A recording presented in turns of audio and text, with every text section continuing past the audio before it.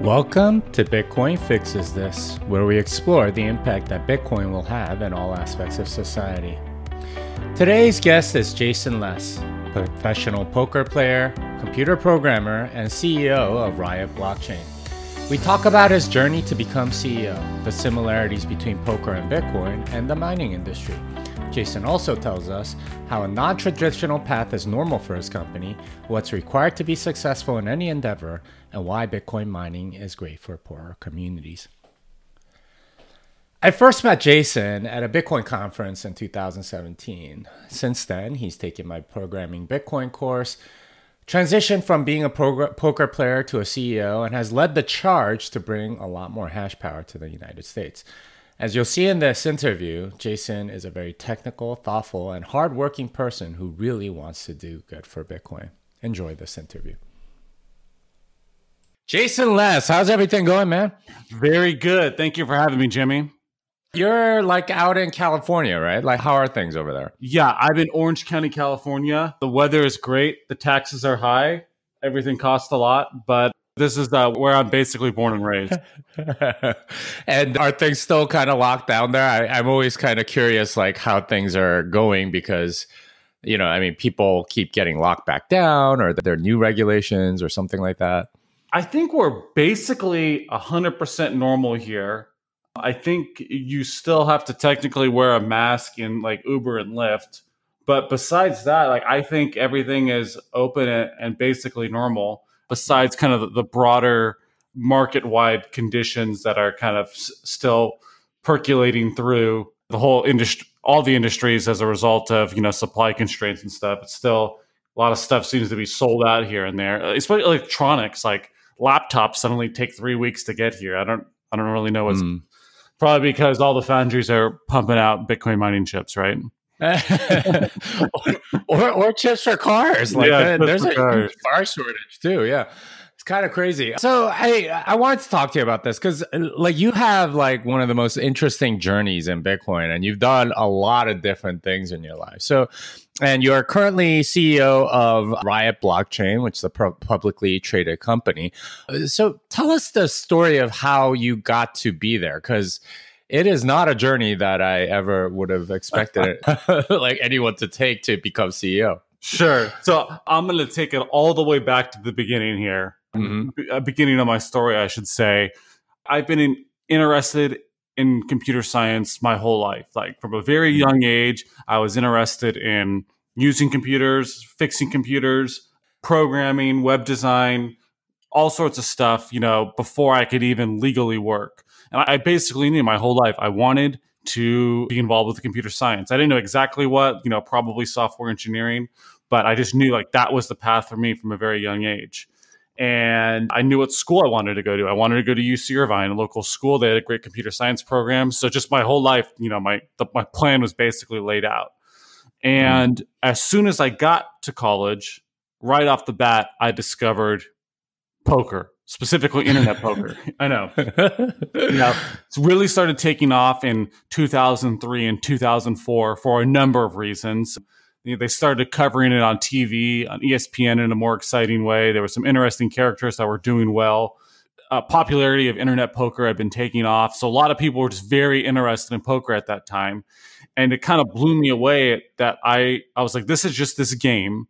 And as long as I can play this game better than the other people at the table, because poker is not a game against the house like blackjack or roulette, these types of things. You're just playing a strategy game against other people at the table. It was so intriguing to me that if I was just better at the game than the other my opponents, I could make money. And that is what started to consume a lot of my focus and time. And there were some overlaps in studying computer science. You learn a lot about probability, statistics, game theory. And I started to see how this type of stuff that I kind of had this natural ability at, I could apply to poker and do very well. So that set off that portion of my life, which was a very challenging struggle of trying to complete a degree while being consumed with playing poker all the time, because it's really, I just sit at a computer, log on and make money. That, it's very difficult to walk away from to go finish school. So I did both for a long time. Well, I shouldn't say a long time, for a few years. And I eventually was like, I just need to get done with school and just free myself up to play poker. And I graduated early in 2010. And then I was free to just pursue poker 100% full time now, nothing encumbering me. And it was actually kind of funny. And I'm just thinking back about that time. I was so excited to be done with school and to be able to play poker full time. And the very first day I played after graduating was one of my biggest losing days ever at that time. I was like, oh no, this can't be a good sign. But it's okay, because that sign didn't mean anything. Career continued to go on and on. And it was funny. So this is actually around the time period I first started hearing about Bitcoin. In 2011, the Justice Department took action and essentially shut down the major poker sites that were serving U.S. residents at the time. And I remember reading the forums, the online poker forums, after it happened. And these guys were like, well, why don't we just use Bitcoin to move money around instead? It's not illegal to play internet poker, but they get down on the money processors for depositing funds to poker sites or other gambling sites, because it's like kind of a gray area at this time, at least, of whether or not poker was classified as illegal gambling or not from an operator's perspective. And I started hearing people talk about Bitcoin then, and it really grew in the internet poker community pretty quickly. I think a lot of people heard about it, were trying to buy it, but it wasn't really even just an investment idea. It was just a better tool for moving money around. So it was always interesting to me back then, the years following that. You hear people talk about Bitcoin, maybe it's going to have value one day because people are going to use it to move money around. And from my perspective, it was, in this internet poker community, everyone's using, not everyone, but a lot of people are using Bitcoin already. It's just a better way to move money around. When you owe money to someone or you want to buy something from someone, you want to, maybe take a piece of someone's action in a poker game. It's way easier just to use Bitcoin than to be messing around with wires all over the place. So that kind of started my parallel interest in Bitcoin that just kind of grew over time as I was seeing more and more people working on it, using it, talking about it. And I saw the project becoming more and more mainstream. I remember in like the middle, or I think it was like August 2013 when Silk Road got shut down. And it was kind of like a defining moment for me. It's a little counterintuitive, but what happened for me is when I saw Silk Road get shut down, my initial reaction was, oh, this is probably it for Bitcoin. Like this was the major kind of marketplaces was driving a lot of interest. And without this, Bitcoin's not really going to take off. People will still use it, but it's not going to take off any big if these applications are getting shut down. And then that didn't happen. And I recognized that right off the bat. Like after just, a month or so, I noticed, wow, Bitcoin is actually not affected by this whatsoever. And that was like a really, I think, bullish turning point for me when I really started to get consumed with like, wow, this thing is really going to be, using Saylor's terminology, a swarm of cyber hornets that are, consuming everything around it. As you probably remember, late 2013 is when that bull market was taking place. So I had a little trouble getting my foot in the door to start buying some Bitcoin because I was just, first psyched out by the price. But I got in there and I started using Bitcoin, more and more. I was using Bitcoin to send money to people. I was using Bitcoin to deposit on and off poker sites that I was playing on back then. And I guess as time progressed, my poker career was going great. I started working with, our mutual friend, Doug Polk, I knew for a long time. And then he started coaching and staking me in poker and learned a lot working with him. And I became what I believe was a top player over that time period. And so while poker was going well, as time wore on, I could not focus on poker anymore because I was so interested in Bitcoin. I'd have like 8 tables going on one screen, and then I'd be like reading on about, at the time, like the block size debates going on another screen. And that is not an optimal way to play poker whatsoever. You need focus. You can't be reading one thing and just randomly clicking around high stakes on your other screen like it's the second order of focus. So that really got me interested. Like the whole block size debate really forced me to learn a lot about how Bitcoin worked, because I just wanted to be informed on what these arguments were. And through doing that, I started to immediately kind of get interested in mining. I was more so focused on GPU mining in the first, because that was kind of the easiest thing that I could get my hands on. And I wasn't really expecting to make a lot of money. I was like, this just sounds cool. I want to do this. I want to buy a bunch of GPUs. I want to buy a bunch of GPU risers, set up these rigs, learn how to do all the power, and get this kind of going for myself. And that was a really cool learning experience for me. And I started building my understanding around the mining industry and how the whole mining component of Bitcoin and other cryptocurrencies worked. And as I started doing that, then I started getting interested in getting back into software development. But before I started getting back into software development, it was kind of like towards the end of 2017 when a friend of mine who I had known from poker reached out and said, hey, we're starting this company, Riot Blockchain, NASDAQ traded company. I know you're involved with Bitcoin. Would you be interested in being in the advisory board? And I said, sure. That'd be great. I'd love to give my perspective. And at this time, it was still, SegWit had been activated, but we were still staring down the potential attack of SegWit 2x.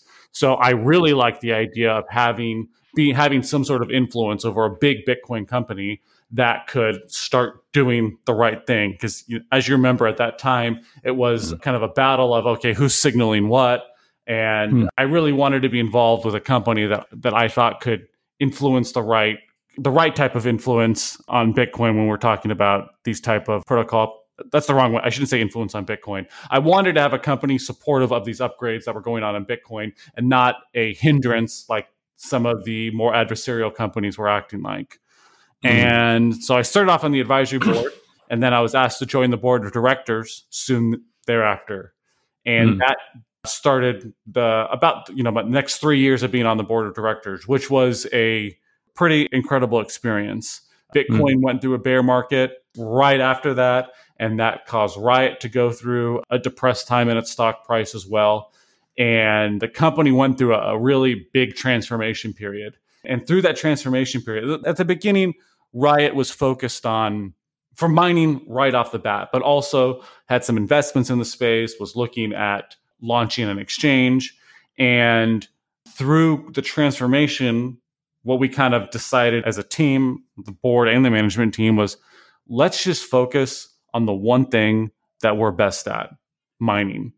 We're good at mining, and that's the best tool for us to get exposure to Bitcoin. Let's focus everything in on that. And that's what we did. We started raising money, started putting that into buying miners and building out our mining operations. And as we grew and grew here, as a company started growing in size, of course, Bitcoin has been going up quite a bit over the past 12 months, but Riot's operations have grown quite a bit. And I was from the board at that time, involved with trying to drive this along. The company got to the point where I was both the board and the management team offered me the position of chief executive officer.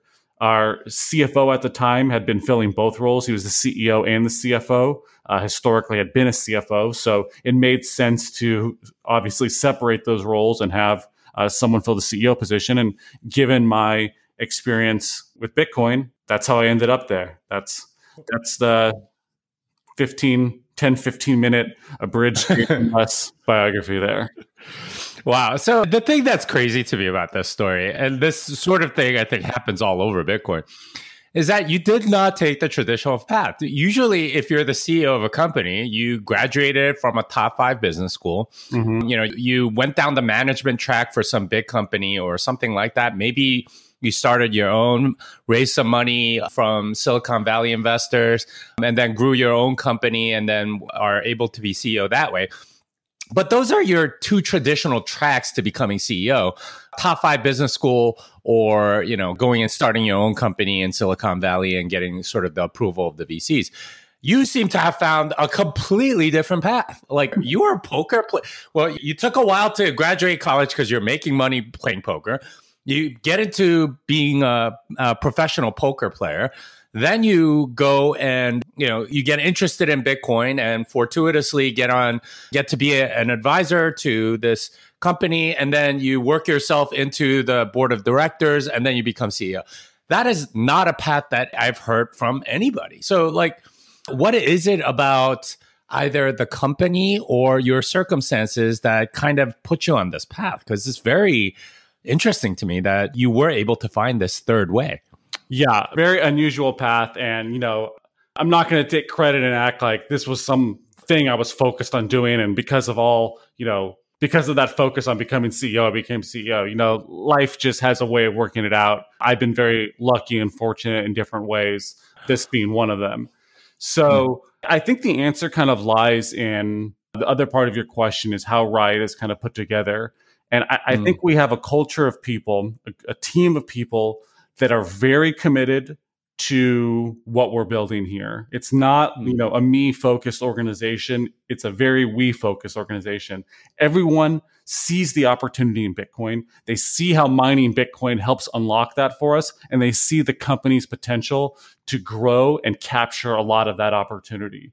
So we have a whole collection, I think, of unlikely backgrounds, to be honest. Our CFO is an incredibly experienced chief financial officer. He has been involved for decades in this space. He's been a CFO for almost 20 years. He took the previous predecessor entities to Riot public. So very experienced, but he's not, his background isn't in Bitcoin, it's in finance.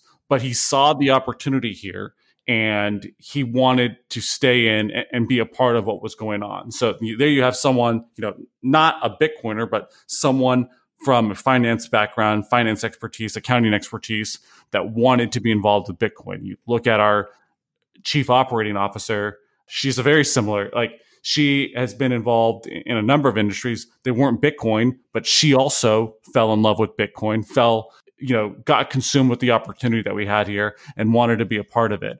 And I think the best way that I could just sum it up is we have a collection of people that are first and foremost believers in Bitcoin, not first and foremost businessmen or women who are trying to make it work in Bitcoin. That belief in the opportunity with Bitcoin drives a lot of us. And it's how we get a collection of people where that is, more of the focus on their background instead of just what their resume reads like. Yeah. And that to me is indicative of something in Bitcoin. Because, I know a lot of people that have gotten to do things that, they weren't necessarily set up for via the traditional path. So, like Antonopoulos, for example, is an expert witness in various cases and stuff. And that's not the typical way you become an expert witness. Usually they want like a PhD after your name and, they demand certain things. And, certainly he's gotten there because of his expertise in Bitcoin. But it's not the traditional path. And that to me is very, very interesting about Bitcoin because it does tend to focus a little bit more on merit and not credentials, which to me is a very good thing. Would you agree? I agree. I think it's weird how it manifests itself, into companies like Riot, but it's Bitcoin. It really just doesn't tolerate, BS from people for too long. We've seen how thing happens. People attempt to involve themselves or influence things in the wrong way, and they just kind of get chewed up and spit out. And I think when you're working relative to Bitcoin, you have to be genuine in your commitment. You have to really believe in what's going on. Otherwise, you're just not going to survive. You're not, first off, you're not going to survive probably the price volatility, but you're going to get wrapped up in some shiny object and, lose focus on what we're trying to accomplish with Bitcoin. So yeah, I think it is really so much more what you are able to accomplish, because in Bitcoin, that can't be forged like a fiat type of world. You actually have to be accomplishing things, and that gets noted, and that's what gets rewarded. And that seems kind of similar to your previous career as a poker player, because that whole deal is very much about results as well. It's not about credentials at all. In fact, I imagine the characters that are in poker are probably some of the most unorthodox you've ever seen. So can you tell us a little bit more about what you saw in the poker world that made certain poker players successful? Yeah, I mean, and you're right. I mean, I think most good poker players probably don't have a college degree because similar to me, they discovered it around that time and they, probably dropped out of college to just play poker. But what I think, you're right. I mean, there's variance in poker. That's a huge part of the game. That's what makes it great. That's what makes losing players think they're winning players for longer than they should. And getting comfortable with that variance and having a skill set such that you withstand those swings that you get in poker means that you can't fake it. You have to actually be good. You have to consistently be making good decisions to survive and be successful as a professional poker player. I think the professional poker players that I know, thinking about the skill sets that made them, successful with our crew. And I played with poker. I played poker with Doug Polk and all the guys that kind of made up our crew in poker. I think everyone had a lot of hard work. I mean, a very strong work ethic. Everyone was putting in hard work all the time, hours all over the place. Everyone had the commitment to study and they understood that you had to put in that time to have success. I think there's you have to really work at being honest with yourself. It's very easy playing poker to chalk things up to bad luck all the time. But you have to, while maintaining the confidence in your abilities, you have to always be looking at how you're playing and reassessing that and, being critical. Am I making a mistake here? Is there something I could do better here? You have to always have that self-awareness. And that also plays into the games you pick. You have to have the self-awareness to kind of look at a game and gauge, am I going to win in this game? Do I have a positive expected value at these stakes, at this type of game with this collection of players? And it's very easy to just be like, yeah, I'm the best, I'm in. Oh, these guys are trash, I can play and win here. But you have to think about it, unless you're the absolute best in the world, which I never was, you have to be making that judgment call all the time. That's important to be successful. And then I think finally, an appetite for calculated risk. And I think on that regard, it's a skill set that's a lot different than the human instinct. You have to, one, be willing to take risk that maybe don't feel comfortable, but mathematically pencil out. Risking money on an uncertain outcome, that is not something that I think most humans are innately comfortable with. And once you hurdle, you have to be comfortable with not overextending yourself in that risk. So it's finding that middle ground that a lot of people have trouble with. So I think most people are conservative and not gamblers. And then if someone develops the appetite for gambling, they are way too hardcore. They'll take their entire bankroll and flip a coin for it.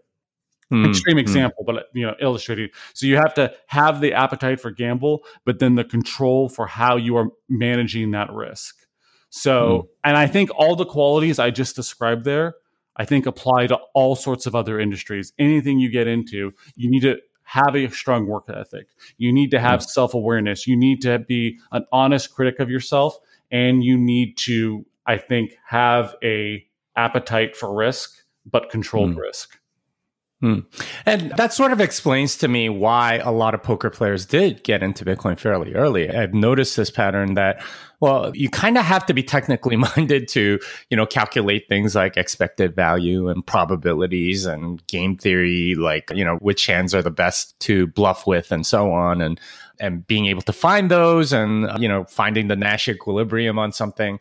Like, these are all things that make poker players pretty technical, but at the same time, there's this, desire to take, or this appetite for taking calculated risk, which certainly Bitcoin was earlier, and to some degree, to a lot of people, is today. Would you say that was like a big driver of like a lot of these poker players kind of getting into Bitcoin? And I mean, do you know poker players that aren't in it? That final question there is a good one. Yeah, I do not know. I think anyone I know from professional poker holds Bitcoin. At least at the levels that I was playing at. I cannot think of a winning player that I knew of that was like, oh, this is BS. I'm not involved with Bitcoin. I think everyone holds. There may be some that are focused on maybe Ethereum or other altcoins more than Bitcoin. I'm not saying that all poker players are Bitcoin maximalists, but I think a lot of poker players are exposed to the space. And you're right. I think having that technical mindset that's necessary to be successful at poker, especially now as the game has become so competitive and there's so many more tools for developing strategies and analyzing play, that it's a type of mind that's capable of looking at poker, capable of looking at Bitcoin, gaming it out, and understanding how it's valuable and understanding what the future is going to look like with Bitcoin. And then I also think that familiarity with risk and volatility helps poker players have good staying power in Bitcoin. It's not unheard of at all in poker to lose 70% of your bankroll or whatever as a result of bad variance you encounter, even if you're playing perfectly. There's just variance in poker, and you can lose a big portion of your bankroll. So if you come into Bitcoin and all you're doing is holding Bitcoin, that is a swing that you are very comfortable with already. Yeah, that's why it's often easier to relate with friends from poker, talking about this kind of stuff, because I see a 25% down move, and the legacy financial world or people newer to Bitcoin maybe have their hair on fire. They're running around, they can't believe it. And it's just like, hey, well, this is life. This is what happens in an unpredictable world when there's a lot of volatility. This is the kind of thing you're going to encounter. And I think conversely, a lot of Bitcoiners develop that just by holding Bitcoin. And that's probably a skill set that would do well for them in a poker career. Yeah, that's interesting. But there does seem to be a pattern there. You mentioned that not every poker player is a Bitcoin maximalist.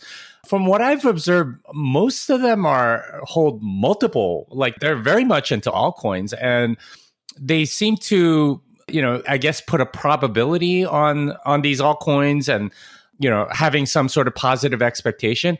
That to me is a little odd, because at least measured against Bitcoin, like over the long term, that's not a winning play. So why are they so much into altcoins?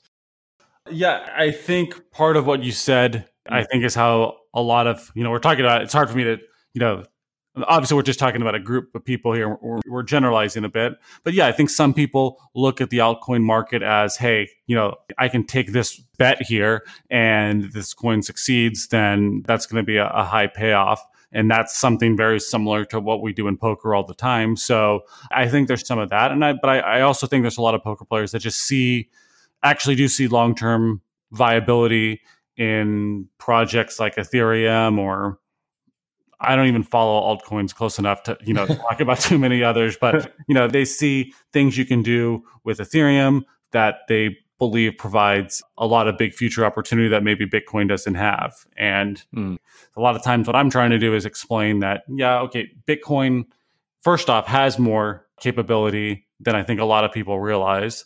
And it is a, slow and steady wins the race kind of development process here. And I think eventually a lot of these applications that people are interested on are going to be, built on Bitcoin eventually anyways, or they are being built on Bitcoin now.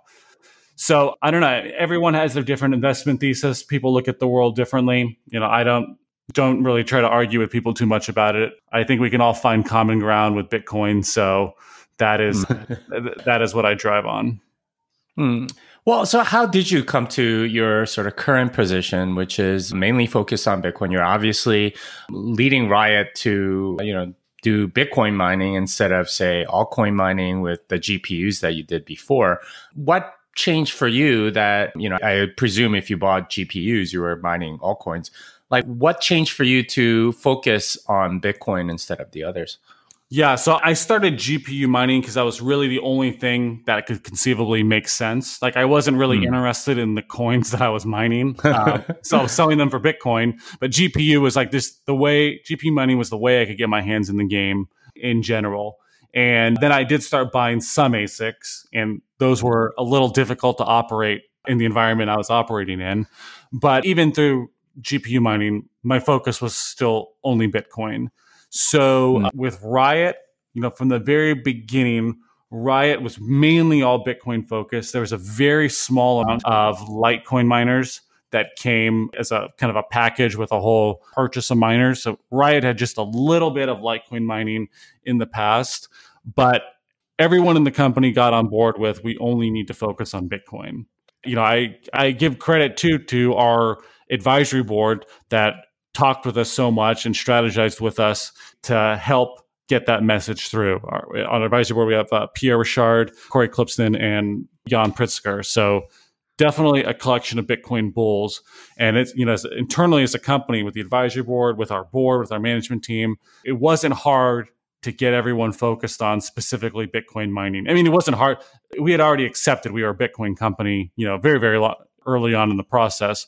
But I think, all of us working together, talking about the future of the company is what got us narrowed in on Bitcoin mining. And I really believe that the best thing I had going for me to get me in this position was being a Bitcoin bull, was to be 100% focused on Bitcoin, to have developed this expertise relative to Bitcoin, how it works, taking programming blockchain from you. Definitely learned a lot about how Bitcoin worked, through our time together. And I think that as the company grew, the board wanted a Bitcoiner to be at the helm here. And that's, in addition to other qualities and attributes that I would like to believe I had, that is what positioned me into this role. Yeah, which is a wonderful thing. Like a lot of the CEOs of other places, I remember just like listening in on the mining panel at Bitcoin 2021.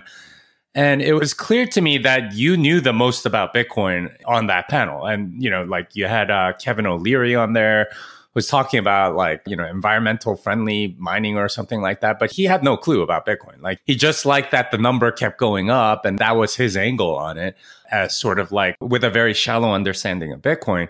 Whereas when you were speaking, it was like clear that you knew what you were saying. And it makes sense to me that you'd be at the top and not somebody like Kevin O'Leary. So my question to you is, like, this industry does have a lot of, I guess the traditional CEO types that are maybe coming in, from a top 5 business school, learn maybe Keynesian economics from their business school. And of course, are very good at political aspects of getting to be CEO, but aren't necessarily experts in Bitcoin. Like, do you see that as sort of like competitive advantage for Riot versus maybe a lot of your competitors that are maybe focused a little too much on, say, like getting, doing the financing part of it or something to that degree? Well, I think the financing part, the capital market side of running a company is very important as well. That is not an area that I have years of experience with. So if you put me up against another CEO, like those guys that have that type of experience, that's an advantage that they have over me. So what I try to do is build a team around me of people that can support in the areas that I don't know. But I believe as a Bitcoin company, my background and expertise in Bitcoin helps, drive that mission and strategy forward, which is the ultimate responsibility of the CEO. So, I do think that being a Bitcoin focused company and having expertise in Bitcoin is an advantage.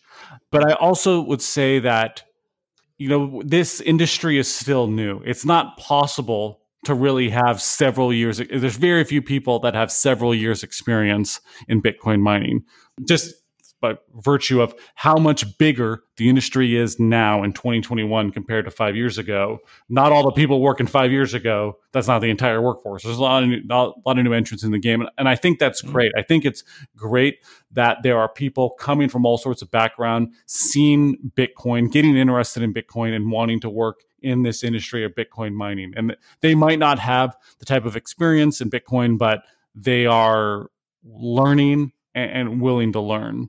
So, I don't think that having a traditional background as a CEO is a bad thing to run a Bitcoin company. I think if anything, it's a good thing.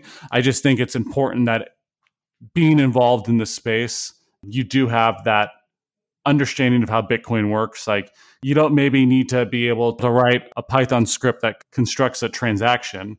But, if you at least understand how the components of Bitcoin works, the game theory around Bitcoin, I think that's really important to running a successful company, particularly in mining.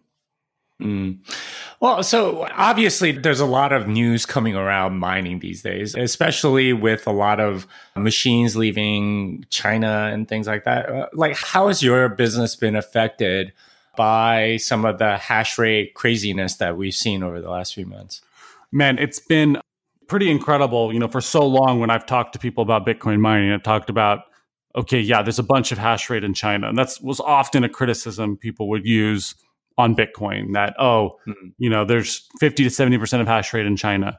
Okay, well, I suppose that's not ideal decentralization. It's not the exact attack vector that many people critics would like to make it out to be, but it's not ideal.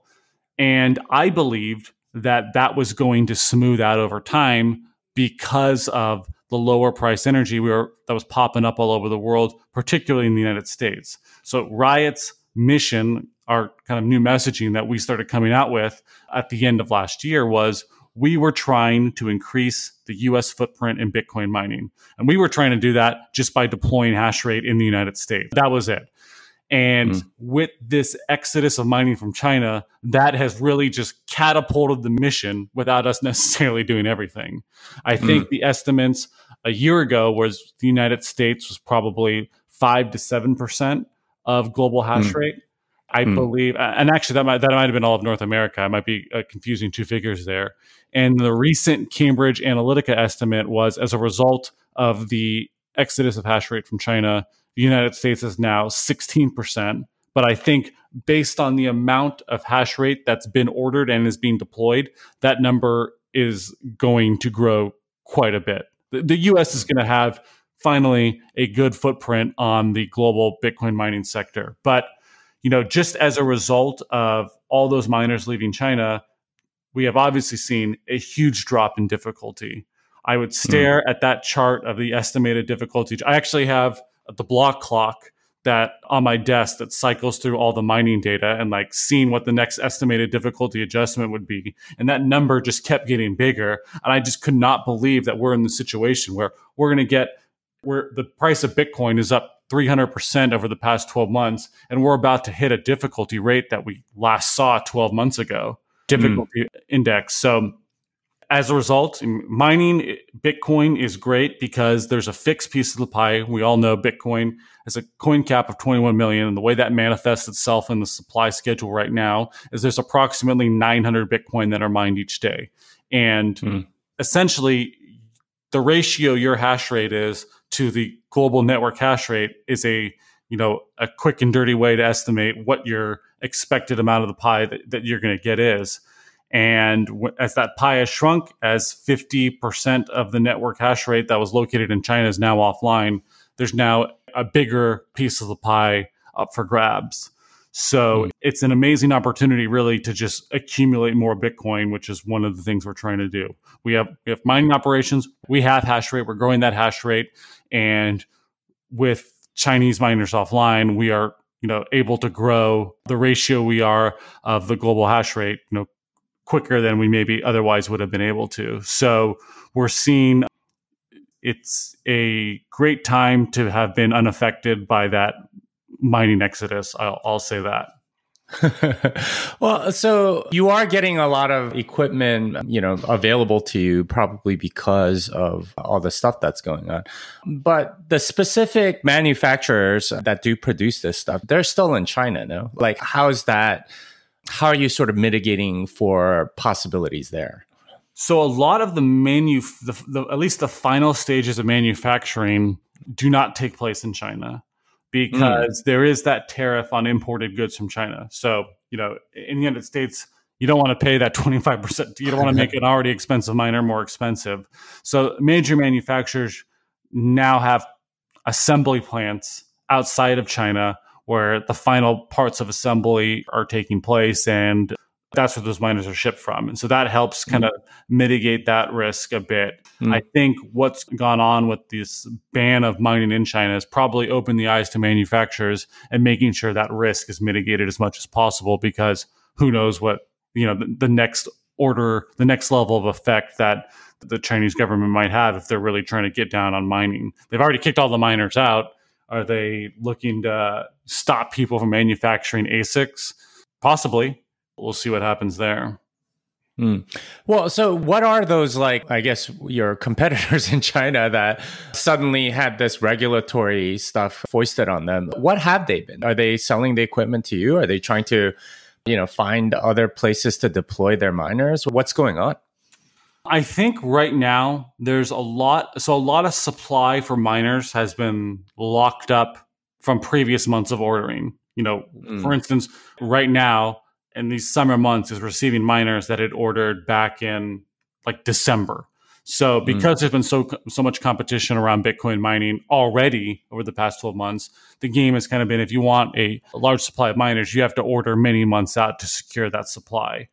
So now what's kind of happening is, well, I think there's two things happening. One, I think even outside of China, there has been more mining equipment ordered than there is infrastructure to house that equipment. I don't know why. I think maybe people... one thought that was an easier problem to solve than it actually is. I think also worldwide supply chain constraints have made it more challenging to build infrastructure than it normally otherwise would be. So, even without what's going on in China, there is not enough capacity to house the machines that have been ordered. And with mining leaving China, that problem is just further exacerbated. Now, Chinese miners now don't want to send their miners to China. They want to send them elsewhere. So I think the period we're at right now is not too much desperation around machines yet. I don't think there's some of it. I don't think everyone is trying to get rid of their machines because they don't know where they're going to put them yet. Everyone is still fighting for capacity right now. Everyone is trying to figure out their own capacity plans, whether it's building their own or finding a host. And there's kind of competition around that limited space right now. And as that gets sorted out, we'll see how that affects the hardware market. But I would say, to answer your question, the short answer to your question is, the access to machines has become easier now than it was 3 months ago when Bitcoin was 64,000. And that's obviously been good for you and, the entire mining business. And so the profitability seems kind of crazy right now because of this, right? You mentioned that the global hash rate or the Bitcoin difficulty is like the same as it was 12 months ago when the price was a tiny fraction of what it is now. So, that assuming electricity costs have mostly stayed the same, which I think is true, that means that the profitability has probably gone through the roof. Like, shouldn't that attract a lot more people to this industry? What's going on? Yeah, it should, and it is. I think mining is really entering an industrial age right now.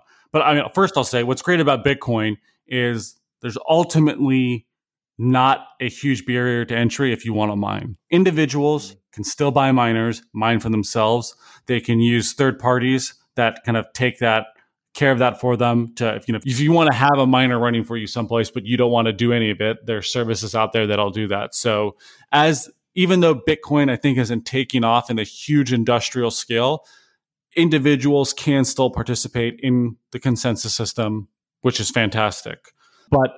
So I think that retail market for mining is growing, and the industrial side, the large scale side, is getting really big. And that's why we're seeing so many more publicly traded Bitcoin mining companies.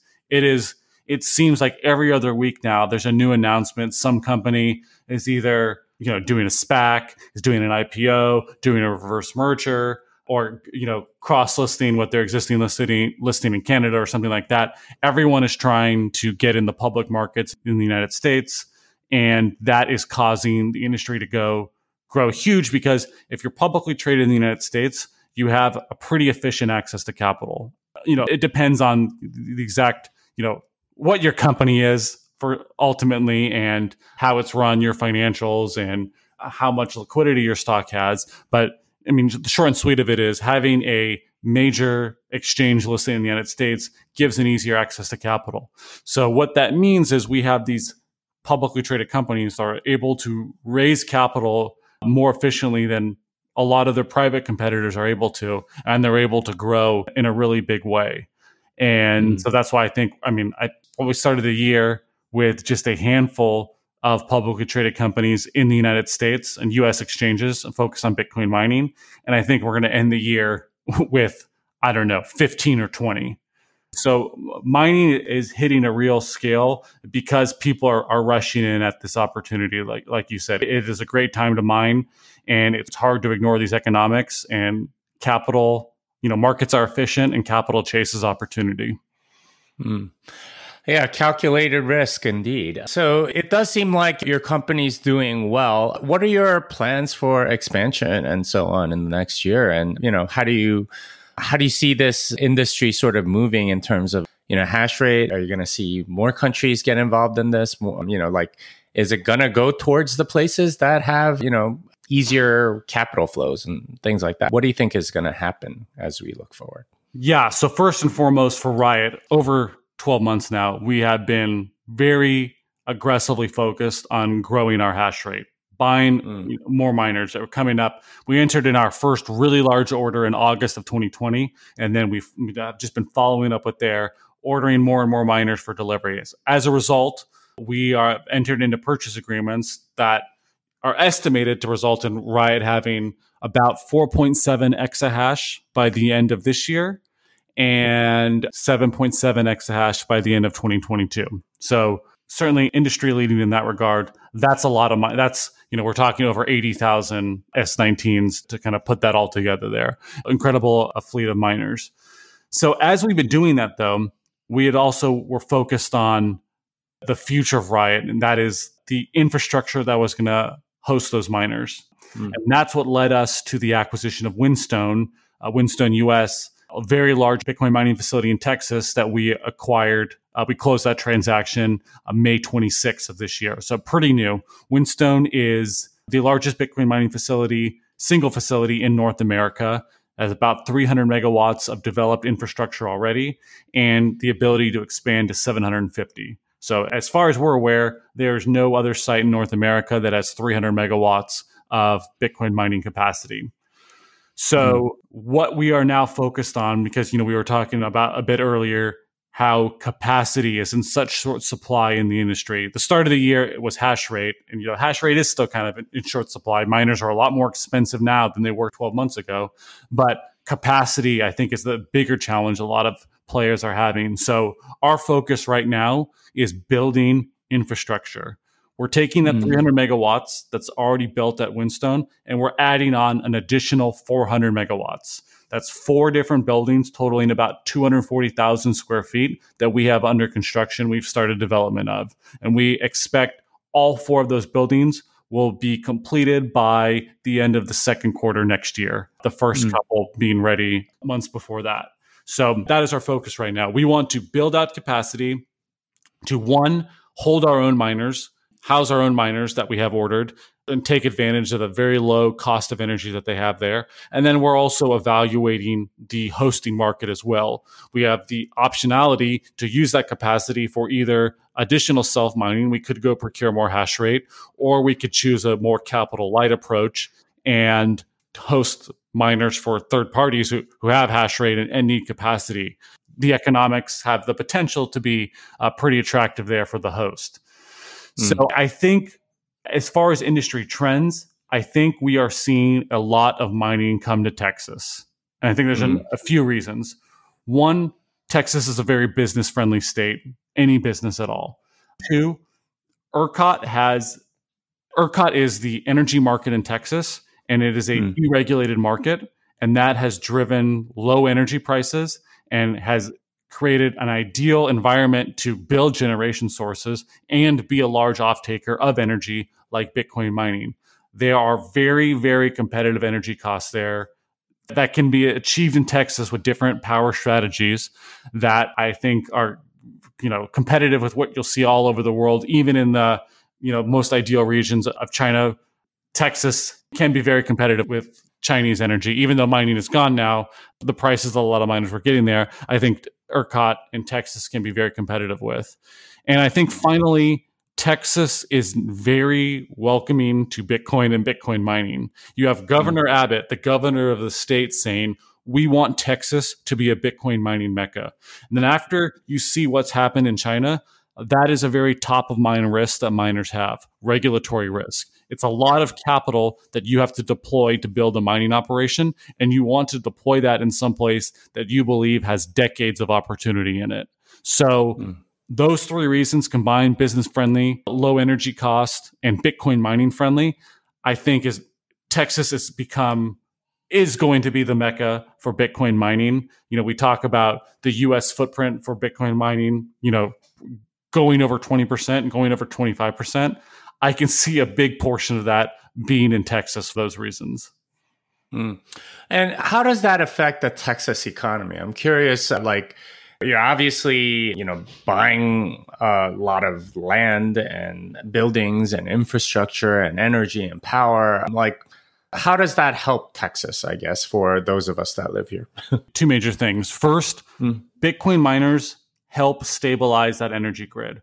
ERCOT has a lot of renewable generation that makes up that grid. There's a lot of wind and solar that are intermittent sources of energy, and Bitcoin miners, being the buyers of energy of last resort, help stabilize that grid by buying that energy when it is in low demand, and then having the flexibility to not buy it or even sell it back when there is high demand.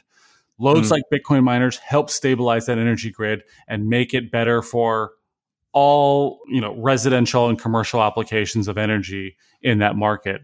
And finally, I do think Bitcoin mining is a great job creator, and it's a great job driver in areas that really need it the most. Bitcoin miners are agnostic to their location. They're really just going after cheap power. You don't need, some super, super fast internet connection very close to a metropolitan to make Bitcoin mining viable. I mean, don't get me wrong, you need a good network connection, but you don't have that same type of location requirement that a lot of traditional data centers might have. So Bitcoin miners are just out there finding the cheapest energy. And where that cheapest energy is where it's in surplus. And where it's in surplus is when there's not a lot of people buying it. So you kind of find it in these more remote areas in Texas. So Bitcoin miners like Whinstone have come into areas like Rockdale, Texas, and are really creating a lot of jobs. Whinstone is the largest employer in Harris County where that facility is located. And what's great is it's not like it's requiring all these high-tech people to come out, from San Francisco or whatever to come make the business work. Bitcoin mining is using kind of traditional sources of labor, hands-on sources of labor, construction work, electrical engineers, individuals that have skill set from other industries can now find themselves into Bitcoin. And it's really cool because you don't need that Bitcoin expertise to make that work. That is not a hurdle. Whinstone needs guys who are good at construction, good at electrical engineering, good at all the other type of services that need to build that up to make it work. The Bitcoin mining part is what we bring in. And it's a way to expose these communities, individuals that maybe hadn't gotten too familiar with Bitcoin yet, don't know too much about Bitcoin. They're involved just because they started working on it from this hands-on development perspective. So it's super cool to see. It's super cool to go out there and you meet these guys who have been doing amazing work for many years in other applications, and now they're involved in Bitcoin mining, and they love what they're a part of. They love that they're building this infrastructure for Bitcoin, and they're doing it in Texas. So I think it's a really good job creator for Texas, and it's really going to help the state position itself in this industry. That's as good an endorsement for politicians that are looking to bring jobs into their communities and stuff. Especially what you said about the poor communities. The energy tends to be cheap where people aren't really using it, so those places tend to be fairly poor and not have it, and it's like a boon for economic development in that area because you're naturally getting a lot of people. It's not necessarily skilled labor. It's a lot of pouring foundations and, building stuff up, stuff that, that are more trade related and not specialized or require a PhD to do. So that sounds fantastic. Yeah, I forgot to mention where Whinstone is. Whinstone is on the site of a former Alcoa aluminum smelting plant that went out of business over 10 years ago. And that plant employed thousands of people. The whole town was basically driven around this industry. And when that industry left because I mean, I don't even know the specific reasons. I think China started outcompeting a lot of U.S. firms with aluminum smelting, but these individuals that work there were just kind of left behind. And that had a decimating effect on this town. And Bitcoin mining is the type of industry that can come in and then give those jobs back, give those people employment opportunities. And that's been really great to see a community like that reinvigorated by a force like Bitcoin mining. That's truly awesome. All right. Well, where can people find you and where can people learn more about Riot? Yeah. So main place people can find me is on Twitter at JasonLess_. Be very cautious of imposters. They are getting quite good.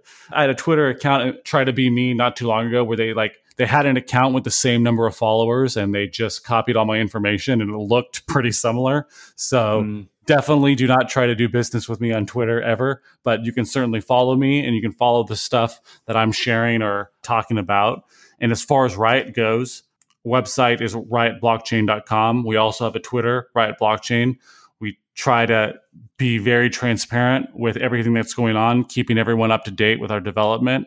The Whinstone team, you can search for Whinstone US on LinkedIn, or the CEO of Whinstone, Chad Harris, post a lot of videos on Twitter of the construction that's going on. So great resource if you're looking to kind of see what is building out there. And we're working on more media to showcase what we're doing. So certainly best way to keep tabs on that is to follow me on Twitter. All right. Well, that was an hour that went by way too fast. Thanks for coming on. Awesome. Well, thank you for having me, Jimmy. Unchained Capital is a new sponsor of this podcast. I joined Unchained as an advisor for the engineering side. I know the team well, and I'm excited about what they're doing. If you need multi-sig, collaborative custody, or a Bitcoin native financial services partner, learn more at unchained.com. Well, that wraps it up for this episode of Bitcoin Fixes This. Jason Less can be found at @JasonLess_ on Twitter and riotblockchain.com. Until next time, fiat delenda est.